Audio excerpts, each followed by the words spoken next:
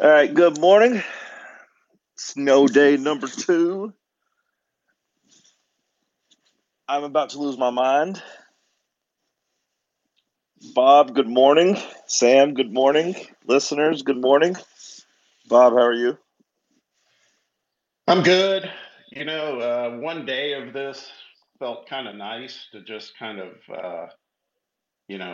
up the typical routine and just kind of chill. That's nice for a day, but now I'm going to be starting to get a little frustrated. I think today and then tomorrow will be full on cabin fever if this continues. Because did we ever get a final tally on snow? I've been hearing now upwards of a foot. Does that sound right, or is that a little high?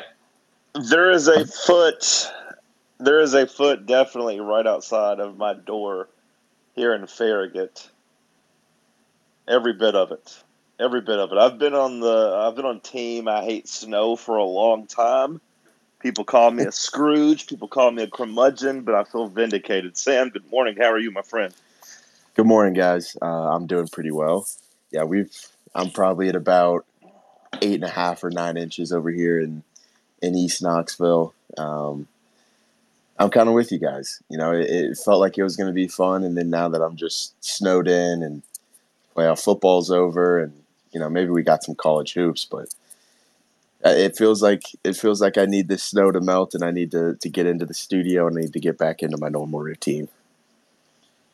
Has anything happened in sports outside of the two NFL games that were both kind of clunkers again?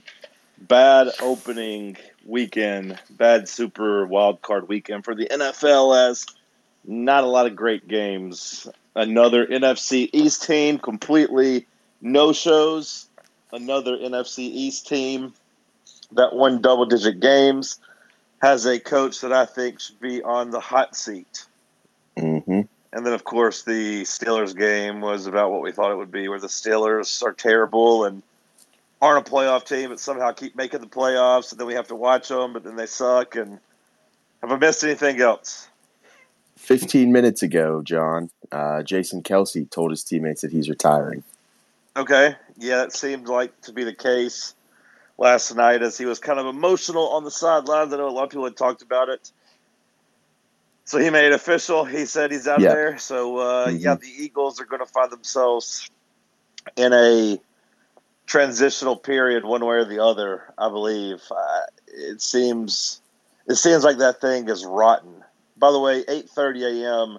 Stats by Will come on and talk Florida with us. So if you want to talk some Tennessee basketball at 8:30, we're going to do a little interview with him here on Spaces. But yeah, the Eagles seemed rotten to me. It seems like they are broken from the inside. Yeah, God, it is amazing to see how much of an implosion has happened there in a matter of 6, 7 weeks. I mean, they were at one point 10-1, and they won a lot of close games, but still 10-1 is 10-1 in the NFL, and then to just fall apart the way they have. I know they've had a few injuries, but everybody in the NFL has to battle that. I'm very, very surprised, but I do think it's a reality that there's the conversation of Sirianni's lost the team. Is he going to lose his job? I'd say there's a real likelihood of that now. It's hard to believe.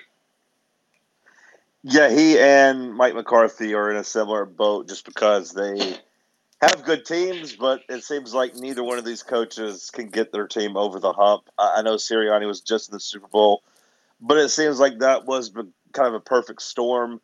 They had one of the easiest schedules of all time last year. If you go back and look to see who they played and the quarterbacks they had to play, of course, actually in the playoffs, they drew, I believe, the Giants in round 2, and then Brock Purdy gets hurt at the beginning of game 3, and they get to take advantage of the 49ers with no quarterback.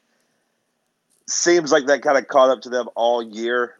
Whenever we did talk sports from 12 to 3, me and Cody argued about that basically the last 3 months. I kept telling him I thought the Eagles were fraudulent, and he just kept saying the whole cliche of, well, they know how to win. That's not a recipe for long-term success, the whole know how to win thing. and it seemed like that really read out for them over the last 2 months. And Jalen Hurts getting yelled at by Dallas Goedert on the sideline. A.J. Brown seems to be on the wrong side of a meltdown. Sam, I don't know how you felt watching Kevin Byard get exposed, but I felt I a was little smiling. vindicated, at least a little bit, about the trade because everyone made fun of the Titans. And I was like, it's a bad sign to me that the Eagles are trying to trade for Kevin Byard at this point in his career. You said you were smiling. I was smiling. I Wow, you're a big am. time hater.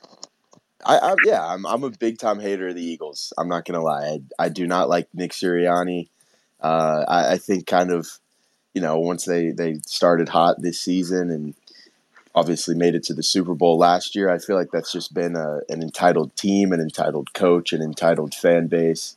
And I think they got to that 10-1 and thought it was just going to be right back to the Super Bowl, and everything comes crashing down. And obviously they've got some key pieces now, like you're saying, that thing's kind of rotting a little bit. I mean, Kelsey retires. They've got some key free agents and guys like Brandon Graham and Fletcher Cox and DeAndre Swift. So Howie Roseman, for how well he's done constructing that roster, he's got a little bit of work to do in terms of patching it back together this offseason. Yeah, the video of Sirianni came out last night, or hit my timeline again, with him taunting the Chiefs fans as he was walking off the field in Arrowhead. And that's kind of the start of the free fall for them. And he just seems so unlikable when they lose. It's one of those things, like if they win, he's the tough guy, he's brash, and wow, you can rally. He's so Philadelphia. And then when you start losing, you're like, well, this guy's a real jerk, a real moron. On the flip side, yesterday you had the Buffalo Bills continue their undefeated streak since Sean McDermott got exposed as an ally to Al Qaeda, as a supporter of Al Qaeda. They continue to win as they dominated that Steelers team that shouldn't have been in the playoffs. Bob, were you impressed with the Bills, or did you even spend a second watching the game? Because I'll admit, I didn't watch a second. I didn't watch one single second of Bills Steelers. I watched some of it, just namely because I was so tired of watching local weather coverage, and it's like, hey, there's football on, I'm going to check it out. But once Buffalo got up 21-0, I'm not going to lie, I kind of stepped away for a little bit because I was like, this is worse than I expected. And then I came back and saw the score was 21-17, and I still think it feels to me, just based on what I did see of the game, because I rejoined the game at that point and watched it. I mean, it was never in doubt from where I sat. Buffalo was clearly in charge. Josh Allen looked a little more like the good Josh Allen to me. The one that doesn't take a lot of crazy risks and can be an absolute wagon when he's got everything going. Pittsburgh's it's so, I don't care that they were even in the game still. And I say this with all due respect to Steelers fans. I don't know how you do it, being a fan of that team in its current state. That is such a hard watch right now. I just, one of the most unattractive, unentertaining teams I've seen in quite a while. And that's saying something, because I would even prefer to watch your guys' Titans or No, the too Colts far. over them. Too far. The Titans are just as bad. Too far. The Titans stink. But yeah, Mike Tomlin continues his streak of losing in the playoffs. It's been a long time since he has won a game in the playoffs. He stormed off at a question about his contract, threw a little fit there. So things aren't going well in Pittsburgh. It is funny to note that, for all the talk about Alabama and the quarterbacks they've put in the league, both guys look really, really bad in the opening weekend. And also a note I saw that, when you think about the best quarterbacks in the NFL right now, you got one from Texas Tech, one from Louisville, and one Wyoming. Those are the class of at least the AFC, if not the entire NFL. So it doesn't really matter where you go to school if you're a quarterback, I guess. The divisional round is my favorite round when it comes to the football. It's really my favorite weekend of sports, to be honest.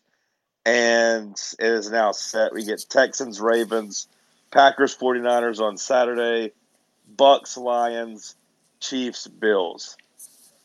Not going to lie, that seems a little underwhelming when you're just looking at the matchups. We got 3 games or at least it was 2 games with a double-digit point spread. Ravens minus 9.5. We'll just call it 10. Lions favored by 6 over the Bucks.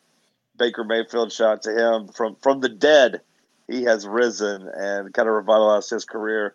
And then the Sunday evening special, Mahomes, Allen, round, I guess, 3 in the playoffs as the Chiefs and Bills try to get to the AFC Championship. Which game stands out to y'all?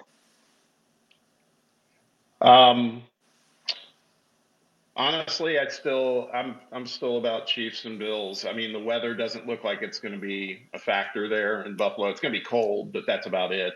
The early forecast doesn't show any bad conditions in terms of snow or wind or anything like that. It will just be cold, which all those players have proven they can deal with that. That one interests me the most. I would say Lions and Bucks just because I'm kind of rallying around that Lions story. But the other games have such a huge, point spread to consider, and you never know. But I think those are probably pretty fair assessments of how those games are going to play out. So I'd say the Sunday games are the ones of greater interest to me right now. Yeah, the Lions currently America's team. I don't think there's any doubt about that. That's who I'm rooting for. Sam, you as well? Yeah. To me, honestly, I'm kind of looking at Packers 49ers. I always am super interested in how the 1 seed always responds. And I think that Packers team, obviously, coming off of the insanely impressive performance against the Cowboys and Jordan Love putting on a performance like that, I'm always kind of excited to see how the 1 seed looks coming off of the week of rest. Some teams it really helps. Some teams it kind of hurts in a bad way. So I'm excited to see Jordan Love kind of put it to test against the best defense in the NFL. Any other NFL thoughts this morning? We're kind of waiting to see if Jim Harbaugh takes the Chargers job or gets offered the Chargers job. We're still waiting to see if the Cowboys or Eagles make a move. Bill Belichick interviewed with Atlanta. We wait to see if they offer him the job. They said that both sides are interested in each other. But for now, we still got no news, right? No coaching news, nothing official. Just kind of, Don't think so. just kind of interviews, and now we wait. Do y'all have any other NFL thoughts this morning? The one I wanted to bring up, I was thinking about it last night, and I know he's been in the conversation, but last night it really was kind of front and center for me. Is Baker Mayfield the comeback player of the year? I mean, some people were saying Damar Hamlin maybe just as a tribute for the fact that he almost died last year, and he's at least on the field. He's not playing as much, but and I'm trying to think of anyone else. But to me, and I'm not a Baker Mayfield fan, however, his story is it's pretty good one to follow. I mean, he was washed when he left Cleveland, and he looked great last night from what I watched. Yeah, it feels like any other year he'd probably be a runaway winner. But Damar Hamlin, you mentioned him, came back from the dead. Not really to play, but at least to stand on the sideline. And then also you got to keep in mind that Cleveland dusted off the carcass of Joe Flacco and brought him in off the street and had him throw a couple of games, with 400 yards. So I think he was the second best odds when it comes to gambling. So it feels like any other year Baker Mayfield would run away. It's kind of like when Ryan Tannehill won with the Titans, comes back from the dead, and saves his career and gets his team to the playoffs. But I don't think Baker's going to actually win, Bob, but he probably should when you look at the whole season of work. Because, yeah, he was another guy that was, I don't want to say almost out of the league, but Cleveland loved him. He got injured. They made him play injured, or at least he played injured. Kind of ruined his career there.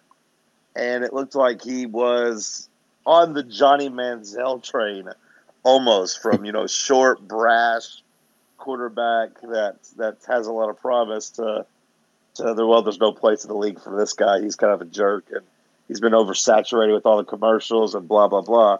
But instead, he gets to win a playoff game, and really looked awesome last night, shredding that Eagles team. Sam, any thoughts on Yeah, I comeback mean, player? I kind of agree with you, Bob. I mean, I don't think it's super likely, but I think that Baker Mayfield is absolutely put on a performance, not just last night, but honestly all season long for him. I think it has been a kind of underrated headline, I think, of kind of this NFL season. He's He's put been together, he's been some up and sneaky decent down. numbers. Yeah, he's been up and down. But last night, 337 yards, 3 touchdowns, Sam. Mm-hmm. The other thing I see with him too, and we've seen this kind of story play out so many times in years past, but excuse me, he seems like he's grown up a little bit too. You know what I mean? I find him a little more likable this year. He's been humbled. I saw him when he was on College Game Day, and even though I think it was for Red River Rivalry, and he was, ad nauseum about Oklahoma, which I get, but I actually enjoyed the interview with him, and he just, I don't know. Everybody loves a comeback story, right? That's the whole thing. So, I always get sucked into those. So I was kind of cheering on for Baker here at the end. Yeah, it is what we do. Baker Mayfield encompasses kind of the American sports figure path, right? We build you up. You're awesome. You are brash. Wow, look at this. And then it's okay. We've had enough of you. Humble yourself. You kind of stink. And then we want to see, can you humble yourself? Can you get back? And then we'll root for you again as an underdog. But unfortunately for Baker, he does kind of run onto a bigger underdog with the Detroit Lions, somebody who has been struggling for 30 years. So it does seem like he's on the wrong side of karma coming into the second weekend. I don't know if everybody will be rooting for him the same way next weekend as they were last night. I think you're right. Yeah, I think the Lions are probably a little bit of America's team right now, unless obviously if you're a hardcore Packers fan or one of your teams is in there, of course you're going to be rooting for them. But for those of us who don't have a team in the playoffs at this point, I think it's safe to say there's a lot of pro Lions guys out there and gals. Switching gears to college football, Alabama set to hire the South Alabama head coach, Kane Womack. They're going to hire him to run their defense. A deal is in the process of being finalized, or at least it was last night at 10 o'clock. So this means that the 2024 version of Alabama will have Indiana's offensive coordinator and Indiana's defensive coordinator. Sam, do you know much about this guy? Yeah, a little bit. I mean, he's a really respected guy, kind of around coaching circles. I think it's a pretty solid pickup for them. I mean, he was a guy that was building up that program over there, and obviously, it's definitely a step in the right direction for him to be able to go to a program like Alabama. But he was doing a good job at South Alabama. He's a well respected guy, kind of around the industry in terms of being a defensive mind. So I think that he'll be able to probably establish some good recruiting ties with already working kind of in that area that he'll be in Tuscaloosa. Whether he can kind of translate that from South Alabama to Alabama will be interesting, but I think he's produced some pretty good talent over there in his time. Okay, so you think it's a good hire, because to me, just hire South Alabama, former Indiana DC. It felt a little bit left to be desired as far as I was concerned if I was an Alabama fan. Bob, what were your thoughts on the hire? I would agree with it. I would agree with that. As a cosmetic layer, that feels like they're kind of settling. I don't know a whole lot about the guy other than his roots, like you just mentioned, John. But you would expect a bigger name. I don't know. That's just me. But I guess DeBoer is maybe looking at familiarity will breed success at a quicker pace. I don't know. That's a strange one to me, but Sam's got a little more detail on that than me, so that's good on you, Sam. I was looking at mostly like from the optics, if you will. Yeah, and it goes to me, just optics are kind of all we could judge on right now. Now, of course, they could get to the season and they can go back to being a machine and they can look very, very smart for hiring these guys. And maybe Kalen DeBoer is the best tactical coach in America, and all of a sudden they look better prepared than when they had the greatest of all time, Nick Saban. And maybe this defensive coordinator is going to be, just a stud, and their defense is going to be as good as ever. But just sitting here from a Tennessee fan perspective, it feels a little underwhelming. It feels like they are not hiring the guys that we are used to seeing them hire. It seems like they are just kind of going with what I don't want to say what they can get, but like you can't convince me this was like a national search of who's the best defensive coordinator or who's the best defensive mind we can get. It's hey, I worked with this guy. I trust him. He believes in my process. I believe in his. I'm going to bring him in here and give him this opportunity. And if you're Womack, of course, being good at Alabama as their defensive coordinator is a better path to becoming a big-time head coaching prospect than being at South Alabama, in my opinion. And I would imagine he's making a lot more money already taking this job. Yeah, he only made like $800,000 a year, I think, at South Alabama.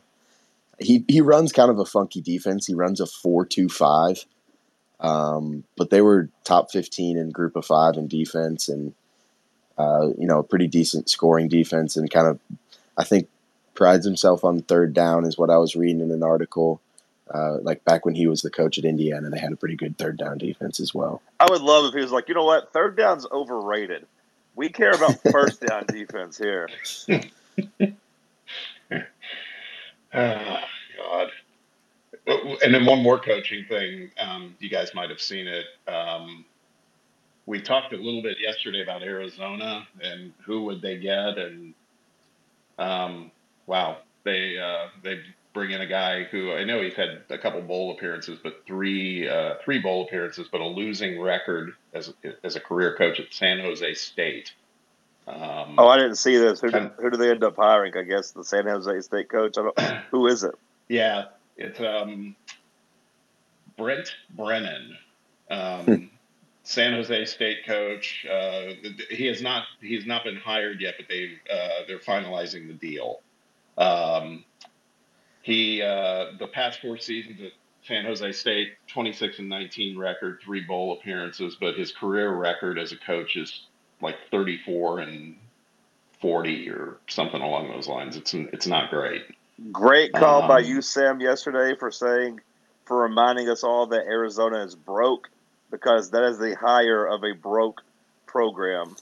Yeah. Absolutely. In my opinion. That is a program that wants to save some money and not have to pay another school a buyout and not want to have to pay a coach big money, because that is about as underwhelming as it gets for a program that, had a really, really good year and at one point looked like maybe the second or third best team in the Pac-12. Wow. Yeah, it's a surprise. He had a cup of coffee as a grad assistant at Arizona under Dick Tomey way back when, and was a assistant at Oregon State under Mike Riley. I mean, he's had some good experience as an assistant. He has had a head coaching job for a little while, but I mean, San Jose State is not exactly one that's on the top of mind for college football fans and pundits, to put it that way. So, and I agree with you, John, and I thought about what Sam said yesterday. This was absolutely a budget-driven hire. There's no question. Yeah, that's disappointing. But I guess good luck in the Big 12 to Arizona. All right, we had some college football. College basketball, Tennessee in the polls has moved down a couple spots, but not too far. The new AP Top 25 poll has Tennessee at number 6. Running through your top 5, UConn, Purdue, Kansas, North Carolina, and Houston. And then, Tennessee comes in at number 6. 2 spots ahead of Kentucky in the SEC, 4 spots ahead of in-state Memphis. Your thoughts on the top 25 in Tennessee only falling to number 6, Bob?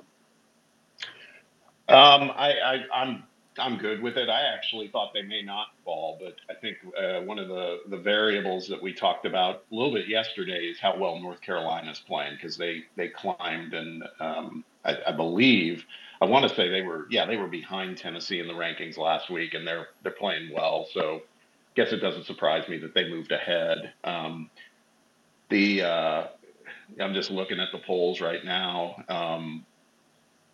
Auburn's at 13. I'm not sure where that situates them versus where they were last week. I don't know how much movement they had, but I'm still surprised, quite honestly. I mean, they're 15-1, but thinking in SEC terms, I'm still surprised to see Ole Miss still in there being ranked. But again, I've said this too. I think some of that's a little bit of Chris Beard love. They did, after getting blown out by Tennessee, they went, laid Florida out, which is a team we'll be talking a little more about today. But yeah, I don't know. Back to Tennessee at 6, that doesn't bother me. I mean, they did lose a game, and they won their second game against Georgia, but as we know, they had moments where that game was clearly in doubt for a while on Saturday. So 6 feels about right. Sam, any thoughts on Tennessee, number 6 in the polls? I mean, I think you got to feel pretty good about it. I think it was a blessing that a lot of other teams, right around you, pretty much everyone right around you lost a game and dropped one. So, you don't have to worry about dropping too far. I think 6 is pretty fine. I think the one that we would, agree on is, Kentucky wins that game at A&M. They might be ahead of Tennessee in the polls. Yeah. And we always hate that. So. Yeah, I definitely think Kentucky would have been in the top 5 had they not lost that game at A&M and got blown out in overtime. The game time has moved up. Tennessee, Florida plays at 5 o'clock. I reckon this has a lot to do with trying to get Florida home after the game. But, Bob, you still going to try to get out there? I know you got season tickets. You going to try to make it to the game tonight? I don't think so. Unless I start to hear that, again, road conditions are bad and the temperature continues to drop. So I'd say I don't think so. I don't know. We'll see how the day goes. I might have enough cabin fever that I might be foolish enough to give it a try. I'm not so concerned about getting there at 5 o'clock. It's more, once it gets dark and temperature drops some more at 7-ish, what that's going to feel like. As a college basketball fan, it does excite me because now I can see both games. There's a certain team that plays at 7 o'clock that none of you guys want to hear about that I follow. And so if they were playing at the same time as Tennessee, I definitely had a Sophie's choice to make because Purdue's playing Indiana at 7. So, please note that we as Tennessee fans hate Purdue. We don't like Purdue. We hate them. Not only do we not care, we actively root against Purdue, okay? I understand. And I'm proud to say that day 7 of doing this show, that's the first time I've mentioned them. So I'm working on it, guys. Trust me. I don't know. I heard a lot of Zach Edey love last week. But either way, 7:30, 5 o'clock tip-off tonight for Tennessee, Florida. I've invited Will Warren, Stats by Will, on to come break down Tennessee, Florida with us. I've sent him an invite. Let's see if he accepts it and hops on. Invite to speak. I'll hit it again. Request to speak, William, if you're listening. It is 8:30. Let's talk some Tennessee, Florida. We'll see if we get him on. Sam, you going to try to make the trek to the game tonight? I do have a ticket. I'm thinking about it. Not living on campus anymore is tough. If I was on campus, it would be all systems go. Walk to the game. I saw lower level tickets on StubHub for like $20 to sit lower level. That's nice. Good morning, William. Unmute your mic and hop on and let's talk some ball. Down in the bottom left down there, Will. Mercy. Stats guy, not a mic guy, I guess.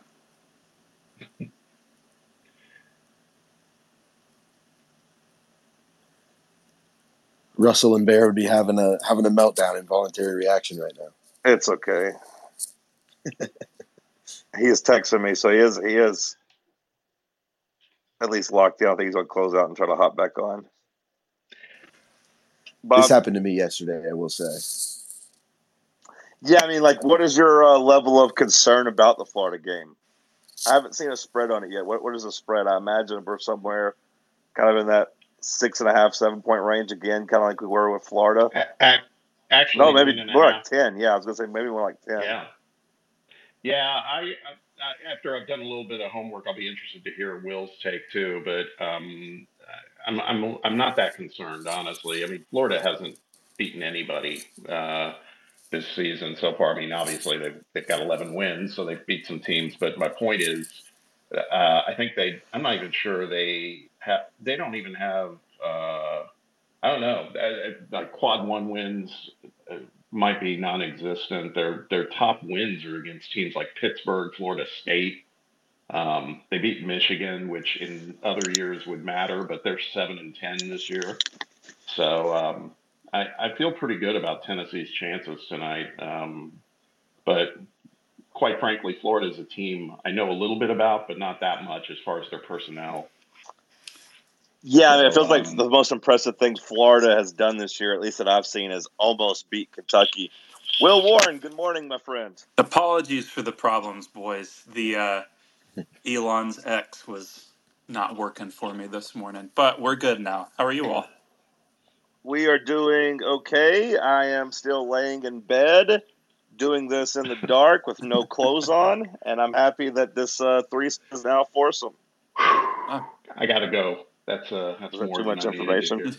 A little bit, but I think it's an appropriate amount of info. Now I feel like I got an image in my head. Don't know if I wanted it, but I got one. Oh, there you go. Tennessee, Florida tonight, 5 o'clock. Let's start with Tennessee surviving at Georgia. Statsbywill.com. What did you think about the performance from Dalton Connect? What did you think about the performance overall as a team from Tennessee on Saturday? I think it was really critical to win those games because I think you and I have talked about, and probably others have, it doesn't feel like Tennessee would have won that game last year just because when you think about how the game unfolded down the stretch, Tennessee probably didn't have a go-to set or a go-to play in games like that last year. It was sort of, Zakai, see if you can bail us out, whether it's for yourself or for others. And this year, we're going to run a pick and roll with either Connect or Ziegler as the ball handler, Adu as the screener, and, they're just going to spam that until the opponent makes an adjustment. And, teams are going to adjust eventually, but for now, I think it's important that Tennessee's got that go-to set late in these games because you've got an NBA player running them. You've got a terrific point guard who's playing like a first-teamer all-SEC guy running them. And you have Adu who's, quietly had a really good season. So it's a really dangerous set, and I think this is a group that's, it's not perfect. It probably never will be, but they seem to be starting to figure things out on the offensive end. Yeah, as a fan that watched them last year lose those games to, you can even say the Vanderbilt buzzer beater, the Missouri buzzer beater were similar games that you just found a way to lose. It felt nice to be on the other side of eking one out, especially when you say that, like you said, you have an NBA player in Dalton Connect just running a simple play, a simple but beautiful play. College basketball doesn't do it enough. The NBA maybe does it a little too much. But to me, I do love when you just make it simple and say, hey, here's our best player. We're going to set him a screen. We're going to get him downhill. We're going to get him some space and let him create, whether it is the three-pointer that won the game or the beautiful kind of look-away pass that he set up Jonas Adu with when I believe to cut it to a 2-point game on a beautiful pass to a wide-open dunk. I thought it was a thing of beauty watching that, and it was nice that Tennessee kind of has that in their repertoire this year. It's the first time I can really remember it. Candy Chandler got it going a little bit, but even most times you even need a screen. So, yeah, this is the first time I've seen Tennessee kind of just spam, like you said, the nonstop pick and rolls, and it's worked a lot so far. Yeah, again, it's nice to have that in your pocket. I don't know that Tennessee needs to run that 24/7 because, like I said, teams are going to adjust, but this is something they didn't have last year. They ran pick and rolls fewer than I think everybody but Purdue actually last year. And even this year, you've seen Purdue adjust and run it a bit more with Braden Smith as their point. So I think an important adjustment, one, and really, one that not a lot of teams are just going to have A, the capability to run themselves, or B, the capability to defend, because not everybody's got a 6'6" small forward that handles it like a point. Yeah, Dalton Connect with 36 points, another 35-point outburst on the road. I think we could put to rest all of the worries we had about him when we talked to you last week prior to the Mississippi State game. When you look at his second half in that game, then of course the entire performance at Georgia. Was it a confidence thing? Was it a sickness thing? Was it an ankle thing? Was it all of the above? Or is it just, kind of a mid-season we were playing against bad teams and he wasn't really focused as much as he maybe should have been? Probably three, like equal parts confidence, ankle, and then just needing to mentally adjust because the way that he attacked in that game and second half MSU, I thought was a little different than how he attacked, UNC or Wisconsin. He's got a couple different moves now. He's more willing to look for the pass. I think, if they had run that exact set, like you mentioned, for Edu down, I believe 4 at the time, earlier in the season, I don't know that Dalton's eyes are up looking for Edu down the court. I think he's made an adjustment, and that's kind of what the whole season is about. Is you present something, the opponent adjusts, then it's on you to adjust to the adjustment. And I think he's made that adjustment, and back to looking like a potential SEC Player of the Year. Hey, Will, jump into tonight's game with Florida. We were talking about this when we were getting connected with you. We talked about the fact that Florida, albeit that they're 11-5, maybe their most impressive performance was a loss to Kentucky, where they lost by 2 points. Because I mean, I tried to find a quality win, and I mean, it's littered with Power 5 teams, but they are all like in the 70 and 80 range in KenPom.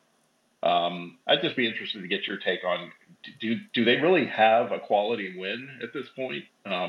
It doesn't. I don't see it. They don't. I mean, they're victimized a little bit by, some of the wins at the time probably looked good and have sort of faded in retrospect. Like beating Michigan on a neutral no longer looks very. It honestly looks bad that it took them 2 overtimes to beat what's a very bad Michigan team. Arkansas preseason probably would have been a pretty huge win. Now we know Arkansas might be really bad. Uh, they don't have a quadrant 1 victory. They're 0-4. And a couple of those games really haven't been close. They got blown out by Ole Miss. They lost by double digits to Wake Forest in a game that, frankly, could have been worse than it was. And they're in a position. There's this thing called wins above bubble, which more or less just measures your resume versus how an average bubble team would have performed against it. Florida ranks 10th in this in the SEC. If the tournament started today, they would not be in it. So they're really in need of a signature win, whether it's tonight, whether it's next week against Mississippi State. I think somewhat counts. They need wins bad to sort of come from behind here. I'm just I'm sorry. Oh, go ahead. No, I was just going to say I've been looking at their lineup, Will, and it feels like Tennessee's been facing these kind of teams recently. It looks like Florida's led by mostly guard play. So it's a lot of guards, and then they have 2 or 3 bigs that all kind of come in, and they're all 6'10" or larger and are taller, and they come in and try to maybe piece together what would be a line for a good one single big man. Anybody on that team that stands out for you? I really like Walter Clayton, the Iona/Rick Pitino transfer. He's sort of their lead initiator, lead scorer. He and Zion Pullen, I think, is a UC Riverside transfer. Those guys are sort of the guys offensively Riley Kugel was supposed to be that guy this year. He was on the NBA radar heading into the season, and he's been really disappointing. But, if you're on the NBA radar, you're always capable of a breakout. But the thing that interests me most about them, they do start two bigs, like two true, back to the basket bigs in an era where that doesn't happen much anymore. They all can shoot, but I point this out in the preview. There's not many players on Florida's roster where you're like, they should shoot it. They have a lot of cans. They don't have a lot of shoulds. So the forwards almost unanimously are not should shoot it guys. You can back off of them a little bit, but because they start the two bigs, because they've got such a big lineup in general, number three in offensive rebounding rate, really good at scoring at the rim. They get fouled a lot. It's an unusual matchup where, like you said, the guards are probably the best players, but the forwards are really dangerous in their own way. I personally am just happy that we do not have to watch Colin Castleton play tonight. I hated watching him go up against Tennessee. I'm glad he's finally gone. Yes. Let me just join you in that with a yes, because you looked at a 6'10", 150-pound player and you thought, how is this guy that good? StatsByWill.com. You can get the best college basketball coverage, the best Tennessee basketball coverage directly to your email. StatsByWill.com. Subscribe to the Substack. So when you see this Florida team, does the 10-point spread feel too high, too low, just about right? Not asking for gambling advice. I know you're not a gambler, but do you just think this Florida team has enough to stay within single digits of Tennessee tonight? I think it's bang on. I think 10 is exactly where I would put it. The interesting thing, like we've mentioned, is that they can stay within single digits. We've seen them do that against UK. They did it against a really good Baylor team. I mean, Virginia's underwhelming, but they, nearly beat Virginia. They could stay within single digits. I just don't think they can get over the hump until proven otherwise. They've got this, distinct pattern now of they can score, and they have scored pretty much every time they've touched the court, and in impressive fashion, just because they push the pace so much. But I went digging for the preview. Let me get the exact stat. They've played 7 games against top 75 defenses, averaged 83 points per game, still went 3-4. To me, that's pretty bad because that shows you can't play defense. So I think Florida can score, Florida can hang around.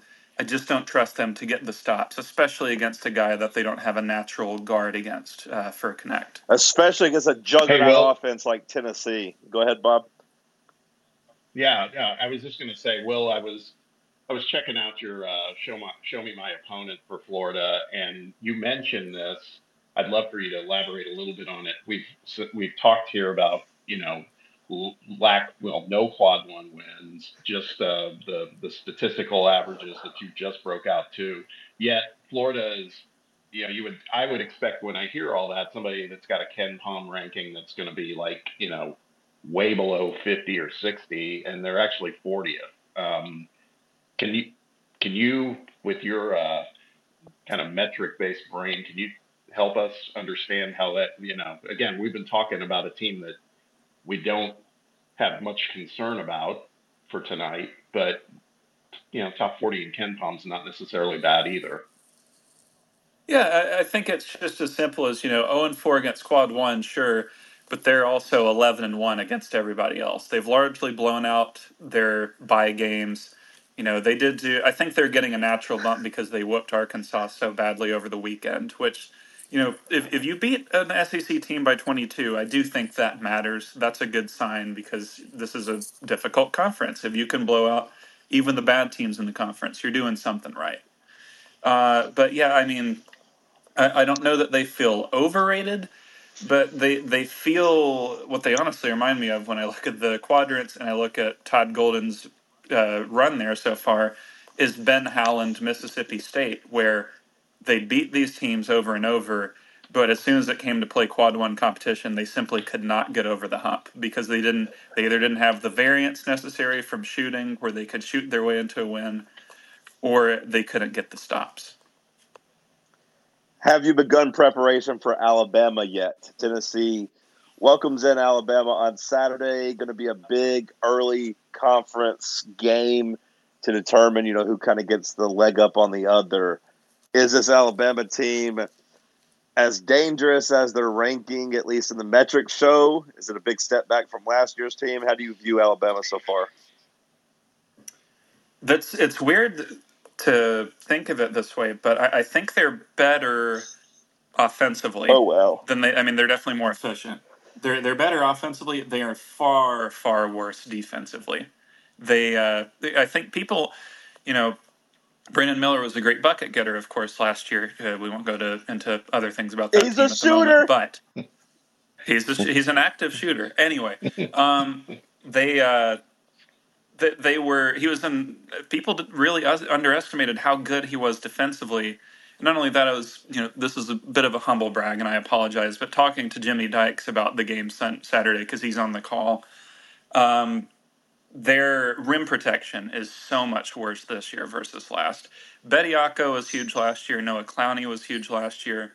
The center right now is a Summit League transfer named Grant Nelson, who's a pretty good scorer in his own right, but just simply put, cannot hang with athletic dudes. Like, he could really give up a lot of points to Adu, could give up a lot of points to Connect. They don't really have a guy who can block shots at the moment. So I think it's a thing of, I expect that game to be played in the 80s, which is great for if you're a neutral fan watching it. Pretty horrible for us as people who have an investment in it. But I think they're good. I think 6th in KenPom is a stretch. But something like top 15, top 20 feels about right for them. My name's Stats by Will, and I'm friends with Jimmy Dykes. Hey, so Will Dykes is doing tonight's game too. So I guess maybe he's staying in Knoxville this week then, and see if he's doing Bama as well. I think they have to. I haven't asked him, but I know with Florida, obviously they've got to ship him out of town as soon as possible. I don't really know how that works with commentators, though, especially given that in the past they've just, done the remote broadcasts or whatever. Hey, Jimmy, Do you want to go on a run with me? You want to go run? I would whoop Jimmy in a half marathon right now. You would, but I think you'd slow down so you could hang out and talk ball with him. Hey, Jimmy, how was it like coaching Arkansas women's basketball? Hey, Jimmy loves him some Tennessee, though. He does. He does. He always gives us our proper respect, and then I always feel bad because we always let him down when it comes to the tournament. He always has us in the front of the plane, and then we always get knocked out. we always belong in baggage claims. The first class is the first one to die. Yeah. We always let him down. All right, so Will, just wrapping up, statsbywill.com. Appreciate your time. Thank you for hopping on with us. Has anything happened in the last week that has changed your opinion on this basketball team for better or worse? Honestly, a little better offensively, because I think we were beginning to get worried with the Connect struggles that he wasn't going to rediscover the UNC. Like, he'd be a 12, 13 points per game guy, but not that guy again. And I think seeing that guy come back is huge for them. And maybe we got a little overconfident with Josiah early on that he'd had the Joe Milton 17th year bump or whatever. But I think having Connect play like this, having Ziegler play the way he's played post Maui, Adu still looks really good. If you can get just one of Vescovy or James going on the average night, this is a really dangerous team. And I still feel, like we've said, they're a top 6 to 8 team in college hoops. And look, you run this back enough times, eventually you're going to break through. Hey, Will, before you go, and thank you, like John said, but one last question is that I didn't get in, and this is about Tennessee, is, correct me if I'm wrong, but I think they dropped in defensive efficiency in basically the Georgia game. Did I read that correctly? I'd love to get your take on that, and if so, what was the catalyst in that? And I'd just be interested to know. I think it's just as simple as Georgia shot, 43% from 3, and honestly had a heck of a day from 3 prior to the final minute of the game. Right. They, I think it was 9 of 13 from 3 to start the second half, which, unsustainable, crazy thing. not fun to watch at all while you're watching it happen. But the key for me is there's that, of course, but Tennessee held them to 25% from two. I still think this is a great defense. I don't think it's. I mean, they're not going to be number one or top three like they have been the last couple of years, but the odds of them still finishing top six or so are pretty good. And I think everybody going into this year was going to be happy to make the sacrifice with, only having a top 10 defense if it meant you had a top 20 offense to go with it. And, right now that's what they've got. All right, statsbywill.com. Again, if you want to be a smarter college basketball fan, if you want to be a smarter Tennessee basketball fan, go subscribe to the Substack. It is money well spent. Do you run any type of specials or anything right now, Will? Usually for March Madness, I might do one for February, or the Snow Day special sounds pretty good too. A Snow Day special that is, for the fan run listeners. Just $8 off for 8 inches of snow. Follow Will Warren on X if you don't already. Stats by Will. Appreciate you, my friend. We'll talk to you next week. Thanks for having me on. Yes, sir.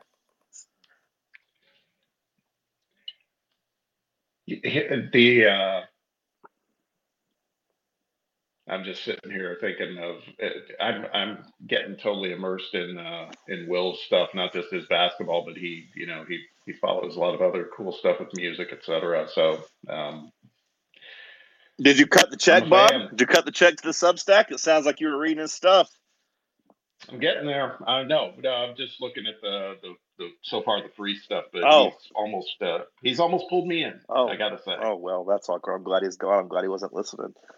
Because I'm a payer. I subscribe. I'm about there with you though. I'm liking what I see so far, and like you said, I feel maybe a little smarter after hearing his breakdowns. I mean, it's interesting that the situation with the Georgia game, we all saw how well they shot from three till the end of the game, and how much influence that has on a team's.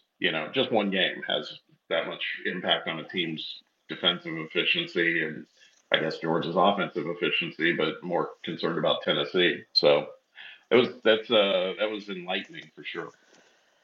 Yeah, going back to Josiah and Santee, I think Will said it properly.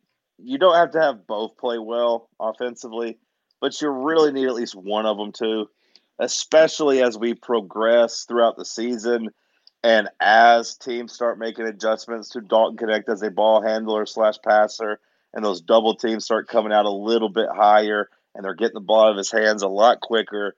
When you get that 4-on-3 rotation, somebody's going to be open. And if it's Vescoff here or if it's James, they have to be willing to drive the basketball hard or hit open jumpers. And, what we've seen from them in the last couple games doesn't give me a lot of confidence in them. But, ultimately this season in conference when you're chasing a championship, and then, of course, in March is going to come down to those guys shooting and those guys playing offensively.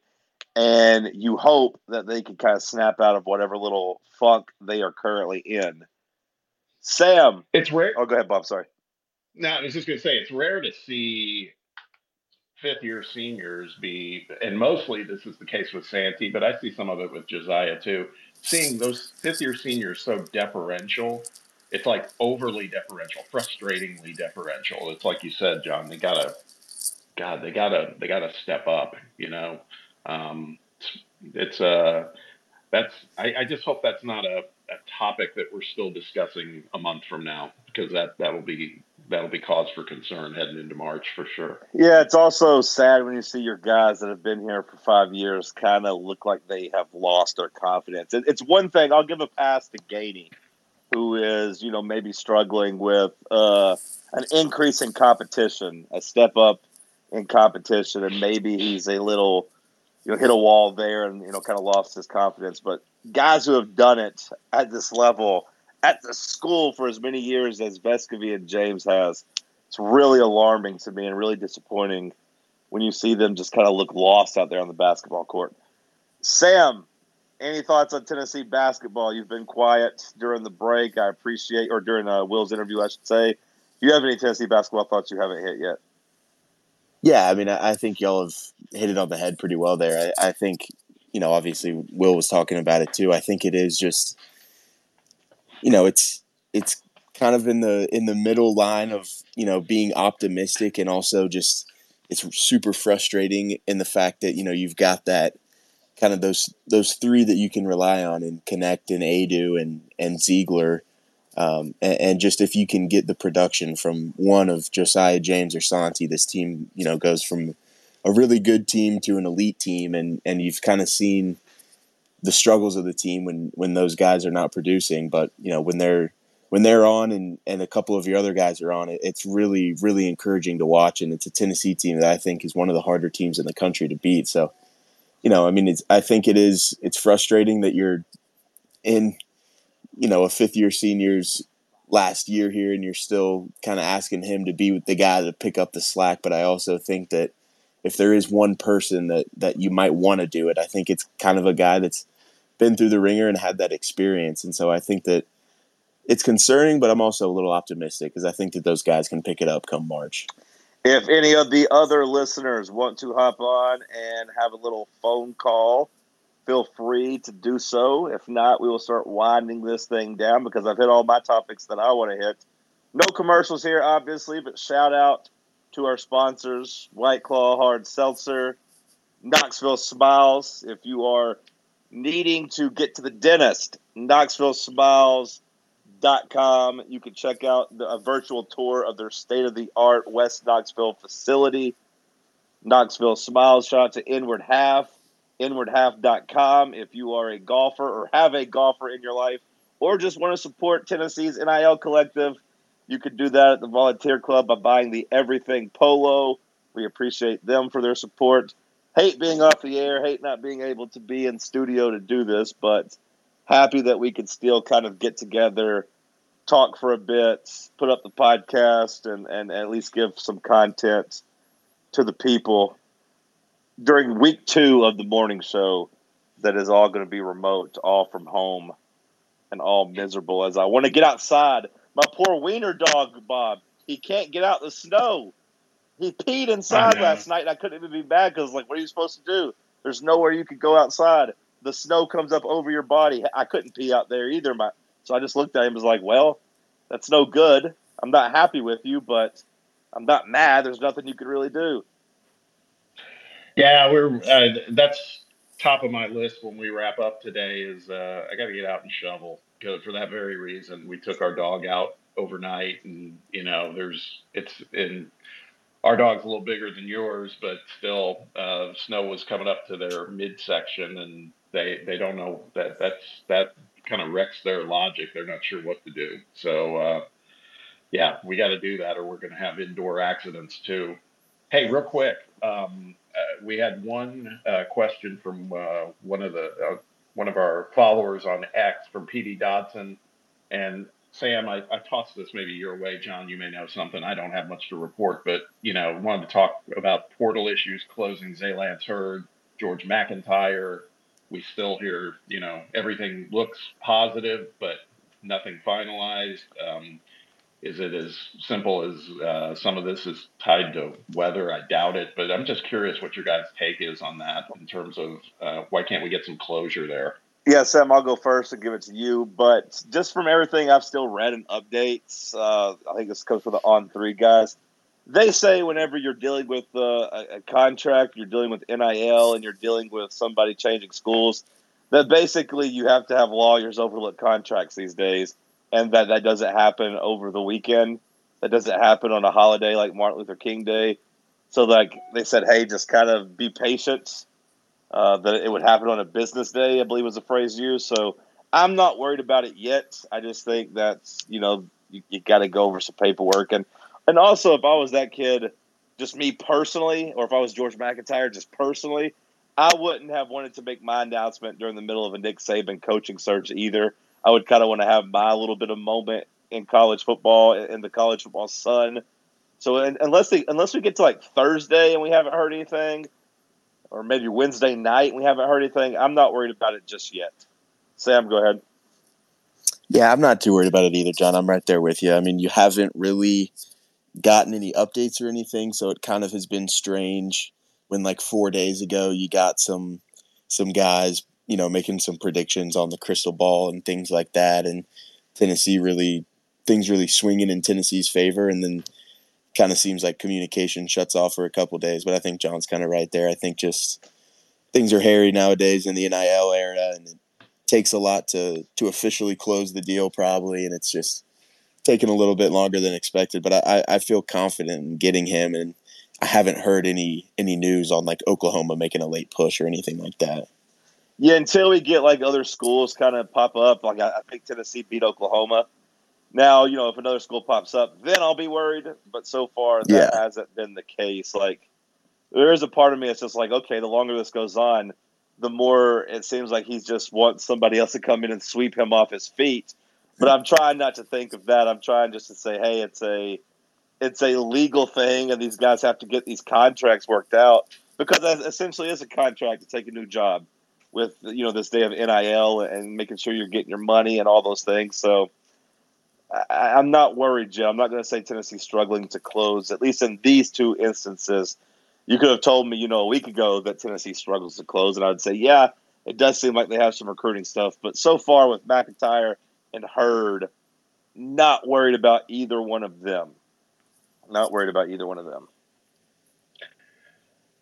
Especially McIntyre. Like, to me, like that's a slam dunk. It was Tennessee, Alabama, and he loved Nick Saban, and then Nick Saban left. So like I would be shocked if it wasn't all Tennessee. Now, whether or not he announces that this week, or I saw that there were some rumors that it might get pushed a week because of all the snow and weather, and he wants to make a big announcement and do a big ceremony or whatever. So maybe like with him, you just have to be a little bit more patient. Go ahead, Bob. No, I think that's all good perspective, and the way you framed it about it being a job, that's really a good way to look at it, because that's the new age we're operating in. Just another comment, John. I don't know if you saw this from Jay Zane. Is it Winders or Winders or John Reed being mean to Stats by Will this morning from his bed naked, and I'm not having it. Let Will and Jimmy be friends in peace. Okay, this alone is why we need to get back in the studio. Okay, just that we have to start having mental visuals of John laying in his bed. Well, the more you talk about it, the more people are going to think about it, Bob. You brought it back up, not me. Yeah, we gotta. You're the one that brought it back up. Hey, let's make a pact. Even if the weather's horrible, no matter what, we get back to the studio if this is where it's headed. Good Lord. I can't make that pact because our studio's at the bottom of this big ass hill, and I'm not sledding down that hill to get in there and do radio. I'm just not doing it, and I'm not walking back up that hill if I have to park, because I think in the past somebody's had to park at the top of the hill and walk down, and it's way too steep to walk back up. I'm not doing it. No thanks. Yeah, no, that's fair. I saw yesterday, and this was on not nearly the incline of the hill you're talking about, but over by my house, there were, and it was on Westland, so a frequently traveled road. Westland heading into Sherwood, there were cars parked. I mean, multiple ones, because they couldn't get up the slightest incline, and so it's legit. A guy can dream. I want this to end, because there looks like there's some temperatures above freezing maybe Thursday and Friday, but then there's a whole nother wave of cold coming through. So can we melt like this huge amount of snow in that amount of time and get the roads cleared? Because I don't know, this will drive me nuts if it goes more than a few more days. Nah, I have confidence the roads will be fine. I mean, maybe I'm dumb, maybe I'm naive, but I would have confidence the roads will be fine by tomorrow, maybe even like, this afternoon, with just how much they're probably working on them. But the snow, just like in the, just at your house and everywhere else, and just getting all nasty and gross and ruining my dog's life, that'll be here probably for the next week. So, yeah, I'm kind of braced for that. But I do think the roads will be okay tomorrow. I did get a great snow removal hack that my wife showed me, because we have a dog that's got fur, and well, they all have fur, but I'm saying a pretty thick coat of fur. And going out in that snow yesterday, it would get caked pretty quickly.